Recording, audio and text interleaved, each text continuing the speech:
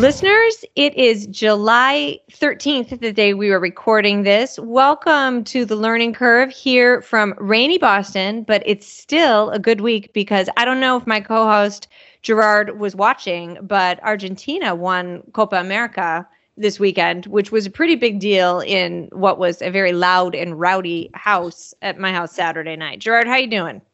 I'm doing well. I've got to say I did not watch it, but let me say congratulations to your family, given the roots you have in that part of South America. Yeah, well, it was like so exciting, but also it's always frightening to watch my husband watch. He doesn't like to call it soccer, obviously, to watch football, because he won't sit down. He turns into a completely different human being. I didn't find this out about him really until we'd been together for quite a long time. So we had some friends over, also soccer fans, but they kept looking at him and they're like, are you okay? Like he gets really red and too excited at inappropriate moments. And one of the scary things I've noticed is that my children are turning into him. So I'm completely surrounded. I'm just waiting for the dog to turn on me. But it was a really good and exciting game nonetheless, as well. And so was the game England v. Italy on Sunday. And oof. To my English friends out there, so sorry. Yes. I did not realize how important football is to Europeans until 1998, when I'm at a program with some UVA professors and students at St. Anne's College at Oxford. And I happened a chance to go across the street, went to a pub. England was playing someone, and there were people shouting, "Where were you in 1966?" Well, I thought they were talking to me because I was born in 1966. I'm trying to figure out what the heck does this have to do with me drinking Guinness. But that was when England was in the World Cup at the last time. And when they scored, everyone jumped in the air, and some of them holding the beer, threw their beer in the air. And I was drenched with different types of ales and IPAs and Guinness. And so it put in perspective just how much football is to national identity in ways football, basketball here per se, it's not the same thing. And of course, we've got some stories of the week to get to, Gerard. I'm pretty excited about mine because one of the co-authors of my piece from Education Next, we recently had on this show. This one is from Marguerite Rosa and Chad Alderman. It's in Education Next. And the title, this is something I know we've both been thinking a lot about lately. We've been talking about it some. But the title of this article is New Federal Money is Coming to Schools. There are other options for spending it than hiring lots more staff.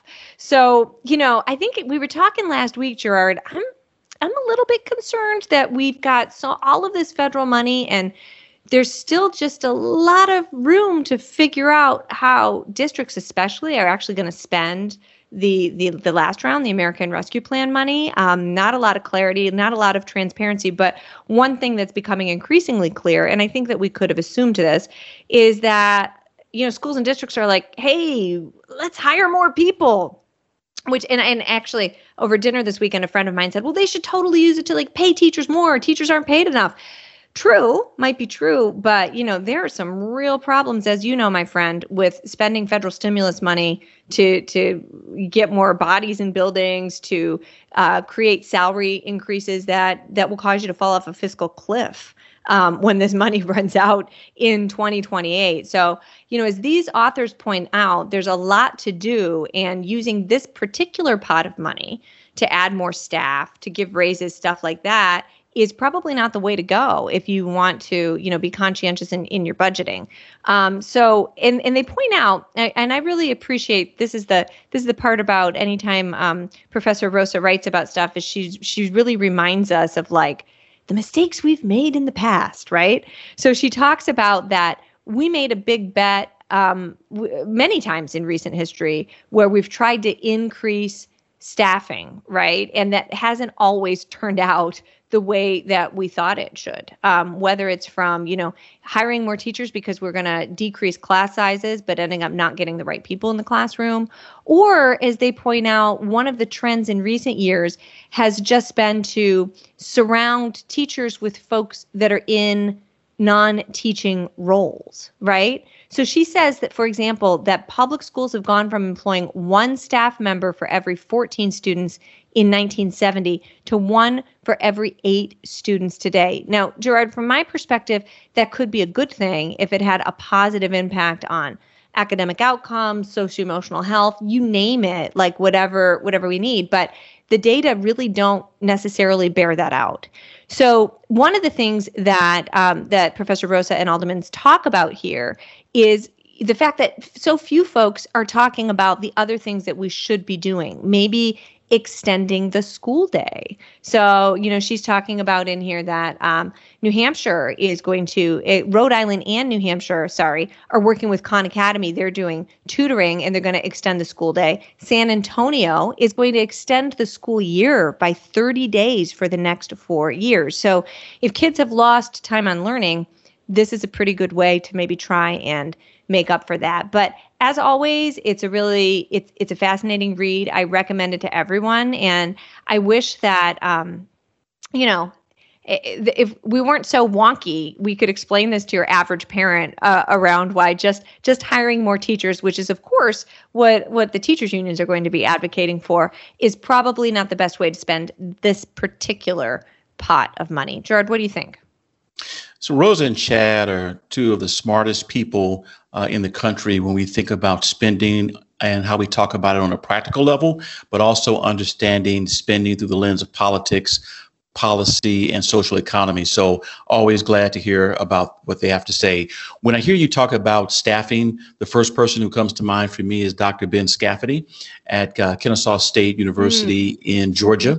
He wrote a report several years ago called The Staffing Surge, where he actually looked at every single budget across all 50 states and identified that the increase in funding for schools, in fact, didn't go to more teachers. In fact, it went to support staffers who in part supported teachers, but also, supported students. And so while I'll be the first to tell you, we want to make sure we have great teachers in the classroom and that we reward the ones who are doing well. We provide professional development for the ones who cannot. There may be some tough conversations about staying in the profession if we're not reaching the goals, but there are a lot of dynamics that go into play. But simply bringing in more teachers of record, as you said, could work for the unions. It could also work politically for local lawmakers who can run on a ticket by saying, I'm going to do more for education, or governors who are going to do the same thing. But when the rubber meets the road, there's so many dynamics about school finance that go into play. And I think the ideas that they put in play are worth thinking about. I hadn't considered a couple of them. So I look forward to learning more about what they're doing. But, we've talked about this a lot during the pandemic. There's a lot of money on the table, and we tend to just want to spend, and we tend to only want to talk about funding from one ledger side, and that's revenue. But I want to talk about expenditures, and we also have to talk about accountability. So thanks so much for bringing that to my attention. I will never fail to do so, my friend. So let me bring something to your attention that I know you will find quite interesting. And it's from one of our colleagues, Mike McShane from Ed Choice, also one of my AEI colleagues. And it's called School Choice Keeps Winning, and it's in Forbes. And Mike does a really good rundown of what's taking place in states, primarily driven by what's happened with COVID-19. So I'm going to give you a few examples. Let's take Pennsylvania. The state has actually approved the largest expansion of its tax credit program in its 20-year history.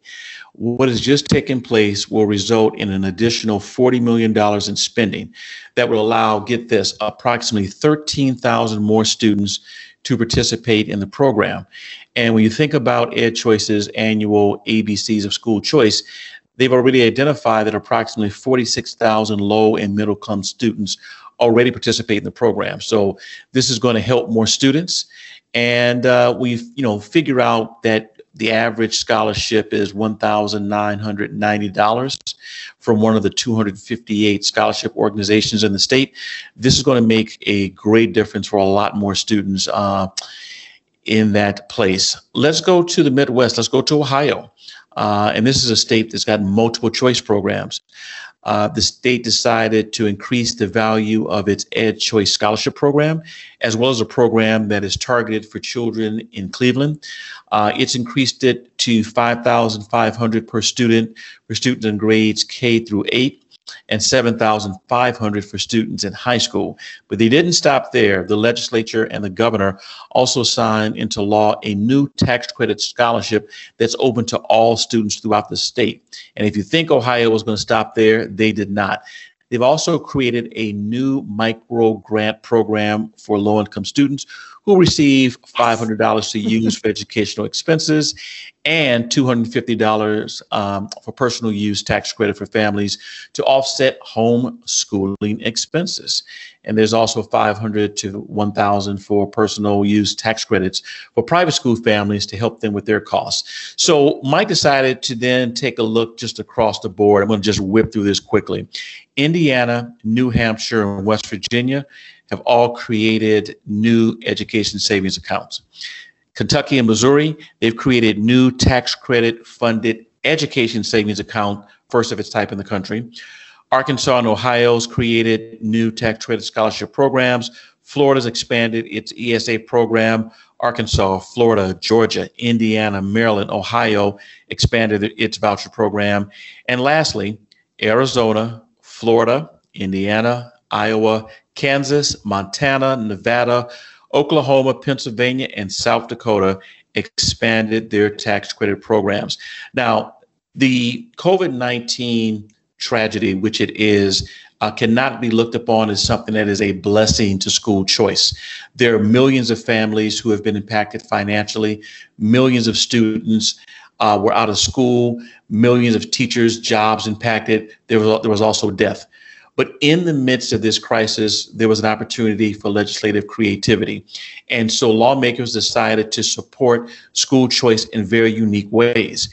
And most of this would be tough to do without the support of organizations like the Pioneer Institute, Excel in Education, Ed Choice, Federation for Children, Heritage, Cato, the State Policy Network, the Institute for Justice, but also want to give a shout out to the Black Alliance for Educational Options, which in the days that it was actually alive and working well, worked in places like Pennsylvania and Ohio to move that kind of work. So Mike, thank you for the summation. And Kara, interested in knowing what you think.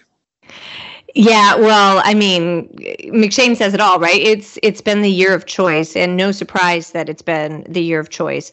And yeah, as you know, Gerard, this is something that I've been I work on the daily in my other job, and it's really exciting. I think that the question in some of these places, especially those that have passed really big and important choice programs, but it's really the first of its kind in the state, is that it's all going to come down to implementation. And I think that we've got a lot of good examples about how to do it well, and some things that could be tweaked and fixed around the edges.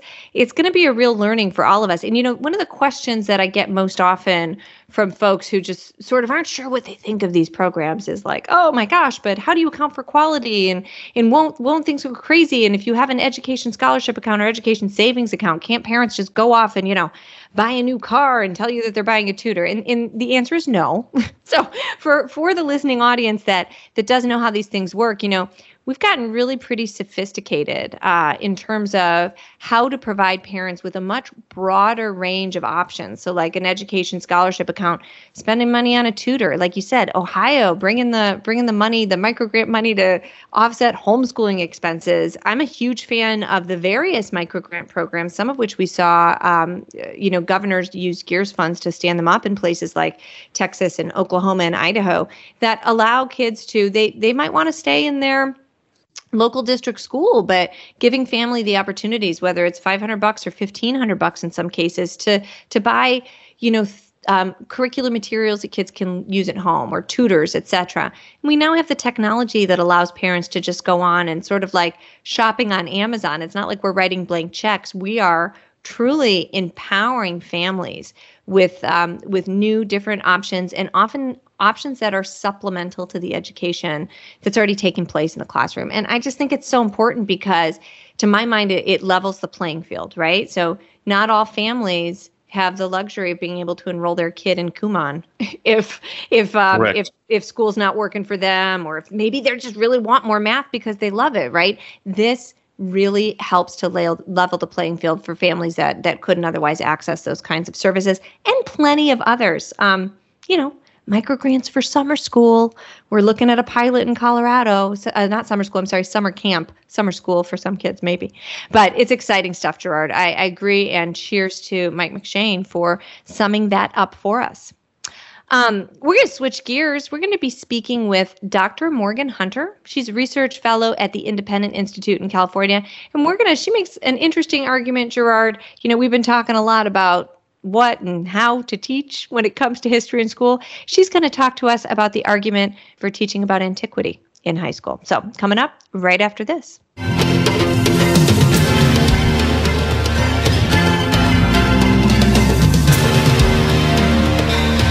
Learning Curve listeners, we're back with Dr. Morgan Hunter. She's a research fellow at the Independent Institute. In 2020, with Dr. Victor Davis Hanson and Dr. Williamson Evers, she co-authored the white paper, Is It Time for a 490 BC Project? High Schoolers Need to Know Our Classical Heritage. Hunter has taught classical philosophy, political science, 19th century U.S. social history, ancient and medieval political philosophy, and Latin at UC Berkeley, as well as Latin at the Bauman International School. In her work, she has a reading knowledge of Latin, Greek, French, German, Italian, and Russian. She received her BA summa cum laude in Latin and Greek from Santa Clara University and her MA and PhD in classics from UC Berkeley. Dr. Hunter, welcome to the Learning Curve. Thank you. I'm so glad to be here. We're really happy to have you here for this quite timely discussion. So we'd like to jump right in to this white paper that you've produced. It's called, Is It Time for a 490 BC Project? High Schoolers Need to Know Our Classical Heritage. And in it, you make a case for the central importance of American high schoolers studying ancient Greek and Roman history in order to better understand our civilization. Lots of debate going on about what kids need to know before they graduate high school. Certainly a hot topic. But we want to know what you think. What are your main arguments for having kids study antiquity and why it's so important to education in the 21st century? Well, I think that while there's a lot of controversy currently about what exactly students should be studying in history, as seen in the current controversies over which approach to American history teaching should be taken, or should we just study Western history versus the ancient history of other cultures as well, the most fundamental question is it important to teach history at all? One of the interesting things I discovered in the course of writing this paper is the intense hostility to the very idea of teaching history, any kind of history, that was actually dominant in the American educational establishment for most of the 20th century, the replacement of history by social studies. And this was initially spearheaded by Thomas Jesse Jones, who had this argument that history was just irrelevant for students, particularly African American and working class students, who would go to work in factories and just needed to learn what would enable them to adjust to their actual conditions of life. So before we think about what type of history is necessary, it's necessary to defend the value of studying history and other not immediately practical subjects as a whole. Now, the question of ancient history specifically, that is in some ways easier. Once you have the idea that it's important for kind of citizenship and for general humanistic education in general to know about what happened in the past and not just about what's relevant to one's career in the present, the idea that it's very important to learn about the great civilizations of history, and in this sense we are multicultural because we do think that all great civilizations of the axial age, the four great ones, Mediterranean classical antiquity, the ancient Near East, ancient Indian civilization, and ancient Chinese civilization are all very historically important, have shaped the human heritage, have important lessons to teach us, but that the Greco-Roman classics are particularly important and should dominate what students learn because they're the best documented. We have the most sources from them. And it's the most relevant to us simply because they've shaped our own culture, the one that we're currently living in. But it's also helpful to study classics for the same reason that it's helpful to study other civilizations, because they're at the same time very familiar, but also very different. They force students to realize that their own cultural assumptions are not universally held. For example, I distinctly remember sort of the thing that made me want to study classics was paradoxically when I first read the Iliad.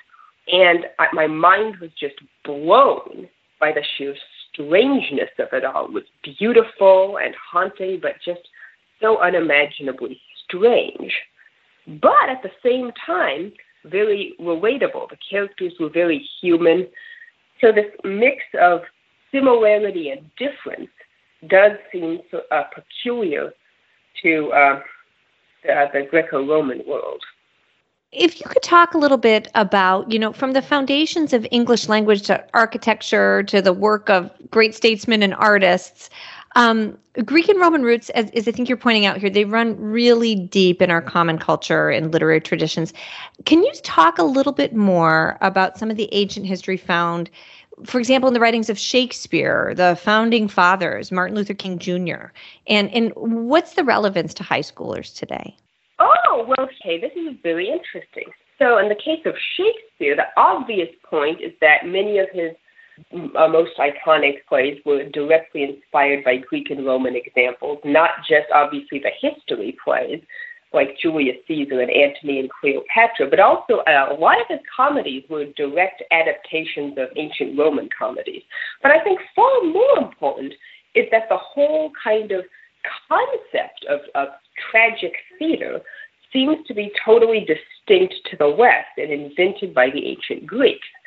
So, and also comedy, although other forms of comedy exist in other cultures, but definitely the Western tradition of comedy, as found in Shakespeare, goes back to the ancient Greeks, and you can't really fully understand or appreciate Elizabethan tragedy and comedy until you can compare and contrast them with their Greek and Roman forebears. On the subject of tragedy, one of the professors at Stanford I talked to over the course of my research for the paper said that his students from China were very fascinated by tragedy because, according to them, the concept of the tragic hero was not a widespread concept in their culture, so they were interested to see this new perspective from the Greeks. Now, for the founding fathers, the idea of the republic, very uniquely Greco-Roman idea, specifically Roman idea that greatly shaped their thinking. Balin, Pocock, and Wood talk about how the Republican tradition was absolutely central to the founding of the U.S., and this tradition, just discussed in a later question here, ultimately goes back to Cicero. And another thing I learned while doing this research is that while only about 30% of the founders went to college, awareness of classical political and cultural ideas was so widespread at the time of the founding that they were all permeated by classical culture, as shown, all of the founders were, as shown by allusions they make in their personal writings and other things. Now, as for Martin Luther King, I think that here the key classical concept is the idea of natural law, which is higher than contingent human laws, and in light of which contingent human laws and political arrangements are judged.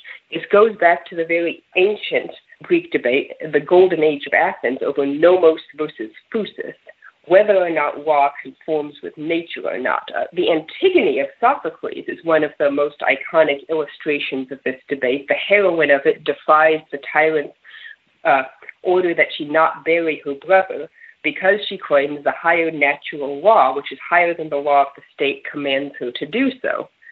Now, the later Roman legal theory, as seen in Cicero, and Stoicism, which influenced a legal theory, formalized this idea that laws are only just to the extent that they're in accord with natural law. And the Stoics in particular, and works followed by the Roman later legal tradition, held particularly that slavery was contrary to natural law. So while they did tolerate slavery, there was always this fundamental contradiction in their thought, which kind of set the seeds for later moral condemnation of slavery as an institution, that it was not in accord with natural law and laws ought to follow natural law. What I want to say up front, Dr. Hunter, is that I had an opportunity in an earlier life to be an early supporter of a group that created Boys Latin School in Philadelphia. And when I tell you that the study of Latin for 4 years amongst mostly African-American young men in some tough zip codes in Philadelphia, to see today how many of them have gone to college, to the military, have started businesses and families is just absolutely tremendous. So I wanted to start off by saying that up front. So as we talk about the classics, we know that in April, the Washington Post published an article co-authored by Cornel West, where he was talking about just the spiritual catastrophe that resulted from Howard University shutting down its classics department. And he cited the wide impact that ancient Greek and Roman history had on shaping ideas and writings of people like Frederick Douglass and Martin Luther King. In fact, Dr. King references Socrates 3 times in his famous letter from a Birmingham jail. Would you talk to us about why high school students and teachers of all backgrounds should study the classics and what it means to having a good life? Oh, thank you. So that's an extremely important question. And I would say the question of students of different backgrounds can be understood in 2 different ways. Sometimes it's phrased in the concept of why should students from non-Western cultural backgrounds study the classics? And here, my experience at Berkeley, both myself and talking to other professors, where there's an incredible number of international students from Asia, and they're fascinated by classics. And often the people most interested in it are precisely those for whom it's new and different. They have a kind of comparative method. They can see both how they can understand how the classical Western culture differs from their own culture, and they can appreciate aspects of both. They can compare and contrast them. I'll repeat what I said earlier about the professor from Stanford. He said that his seminar in Rome, specifically on the Latin language, attracted an extremely large, disproportionately large number of international students from China who said that they wanted to learn more about the roots of Western culture to better be able to compare and contrast it with their own.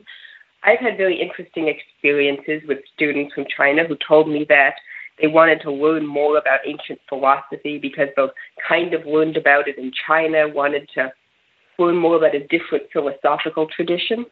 But then there's the issue of African Americans who are fully immersed in Western culture, part of it just as much as any other American group. So this, I think, is more the democratic case, the argument that contra Thomas Jesse Jones' argument that, only the elite should study Greek and Latin, it's not relevant to ordinary people, that no, if we want to live in a democratic society, everyone needs to be able to to understand the roots of their culture, to deal with higher intellectual issues. We shouldn't have this intellectual caste system where where ordinary non-elite people are only expected to be able to deal with things that affect their own immediate lives and make them better employees.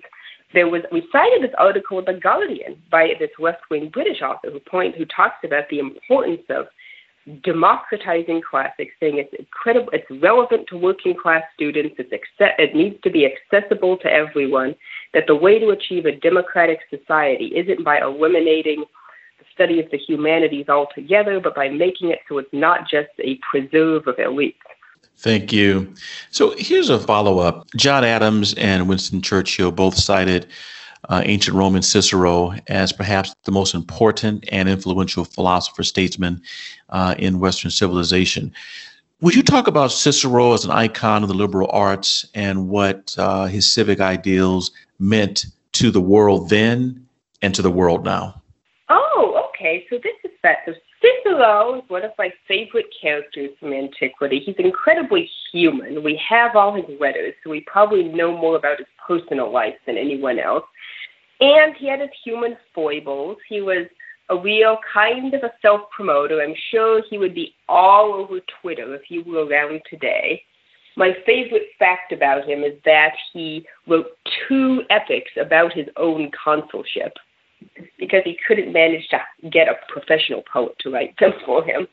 But Cicero was actually a very impressive and original political philosopher. He was the sort of founder of the theoretical republican tradition.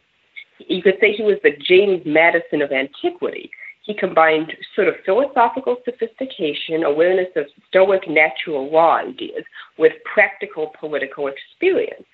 And it's very interesting that in general, the ancient philosophical tradition was not very friendly toward republicanism or democracy. Famously, Plato wasn't. Aristotle kind of was. But he argued for a mixed government with elements of monarchy, aristocracy, and democracy, like Cicero, but only in terms of stability as its benefit. Whereas it was Cicero who argued that it was good because it led to freedom. The state was not wholly dominated by either one man, an oligarchical faction, or the public as a whole without respect for minority rights. It would lead to slavery of the individual citizen. And this was Cicero, he made this kind of groundbreaking argument, defending republicanism in terms of as being the best form of government for preserving individuals from the arbitrary domination of others. Like I said, he was pretty much alone in the classical philosophical tradition in doing this. The pro-republican tradition, which influenced the later Anglo-American Republican ideology, mostly otherwise came from historians like Sallust, Livy, and Tacitus, as well as from the Roman legal tradition. But Cicero really gave it its only philosophical articulation, and from this he is extremely original and admirable. A couple of times you mentioned a few Greek personalities, so I'll end with this question. For our listeners who want a big picture historical lesson that they can draw from Greek city-states in terms of what it means to support self-government in the 21st century, what would be some of the things you want us to know? Well, I would say that the most important political lesson, which I personally think I have learned from my study of Greco-Roman society and political theory, is a greater appreciation of the value, very Ciceronian, of republicanism. Previously, I used to be much more kind of a hardcore libertarian who was very kind of disdainful of the classical republican tradition because of its seeming lack of emphasis on sort of negative liberty, high valuation of active political participation is essential. But more and more, I've come to appreciate how without the republican tradition, liberalism in isolation degenerates into feudalism.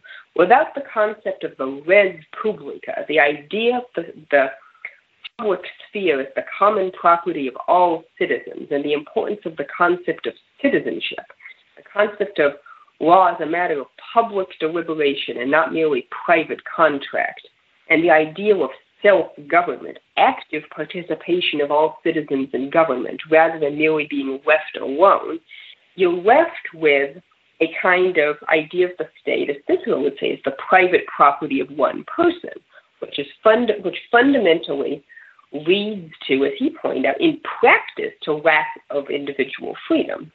Here, libertarianism becomes self-undermining if it's not wedded to classical republican ideals of self-government. Well, with many of our guests, we provide him or her an opportunity to read a passage that you think is important. So I will let you pick something for us and read it to our audience. Okay, so the passage I would like to do is from the Iliad. And it is, so the background for the scene is that Hector, the great warrior defending the Trojan side, is talking to his wife Andromache on the city wall. And she is begging him not to go out and face Achilles because she knows that he's going to be killed, and he does too. Then tall Hector of the shining helm answered her, "All these things are in my mind also, lady, yet I would feel deep shame before the Trojans and the Trojan women with trailing garments, if like a coward I were to shrink aside from the fighting, and the spirit will not let me, since I have learned to be valiant, and to fight always among the foremost ranks of the Trojans. For I know this thing well in my heart, and my mind knows it, There will come a day when sacred Ilion shall perish, and Priam and the people of the strong ash spear. But it is not so much the pain to come of the Trojans that troubles me, not even of Priam the king, nor Hecuba, nor the thought of my brothers, who in their numbers and valor shall drop in the dust under the hands of men who hate them, as troubles me the thought of you, when some bronze-armored Achaean leads you off, taking away your day of liberty. In tears, and in Argos you must work at the loom of another, and carry water from the spring Nesseus or Hyperia. And someday, seeing you shedding tears, a man will say of you, this is the wife of Hector, who was ever the bravest fighter of the Trojans, breakers of horses in the days when they fought about Ilion. So speaking, glorious Hector held out his arms to his baby, who shrank back to his fair girdled nurse's bosom, screaming and frightened at the aspect of his own father, terrified as he saw the bronze and the crest with its horsehair, nodding dreadfully, as he thought, from the peak of the helmet. Then his beloved father laughed out, and his honored mother, and at once glorious Hector lifted from his head the helmet, and laid it in all its shining upon the ground. Then taking up his dear son, he tossed him about in his arms, and kissed him, and lifted his voice in prayer to Zeus and the other immortals. Zeus and you other immortals, grant that this boy, who is my son, may be as I am, preeminent among the Trojans, great in strength as am I, and rule strongly over Ilion. And someday let them say of him, he is better by far than his father. Well, Dr. Morgan Hunter, thank you so much for spending this time with us today on the Learning Curve. It's been a real pleasure. Thank you so much for having me on. Take care, and we hope to speak with you soon.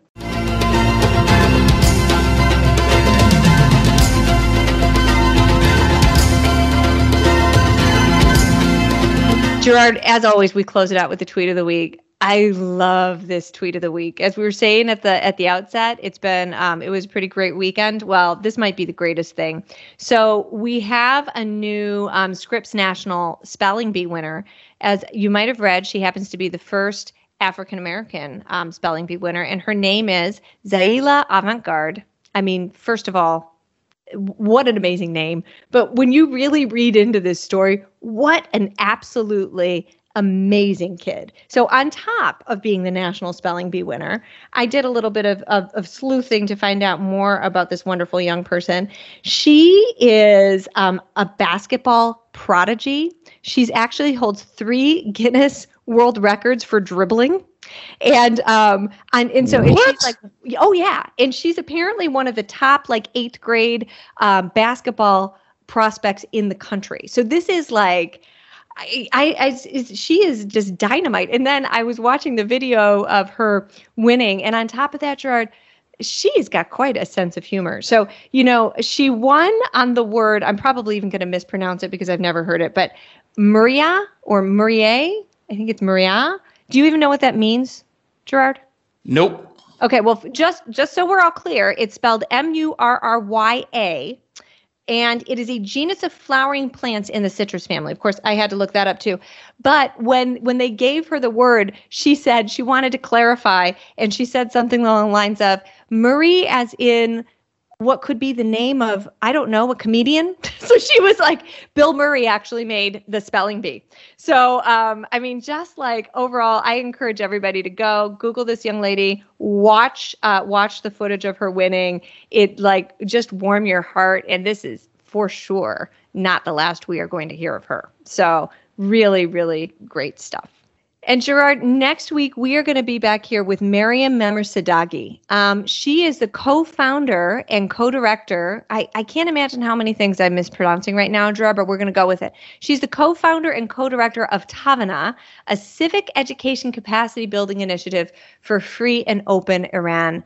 And she was also, I love this, I can't wait to talk to her about this. She was among the 43 individuals whose portrait President George W. Bush painted for his new book, out of many one, Portraits of America's Immigrants. So as always, it's going to be an interesting conversation on the learning curve. Listeners, we hope you tune in next week. And Gerard, until then, be well, stay safe. Looking forward to talking to you 7 days from now. And in the interim, I'm going to talk to my 2 younger daughters about dribbling basketballs faster. And I'm going to give them the dictionary. So yeah, no pressure, kids. No pressure. We'll see what happens. I've just got a new hobby. There you go. Yeah, get on it. Hurry up. All right. Great being with you as always. All right. Take care, Gerard.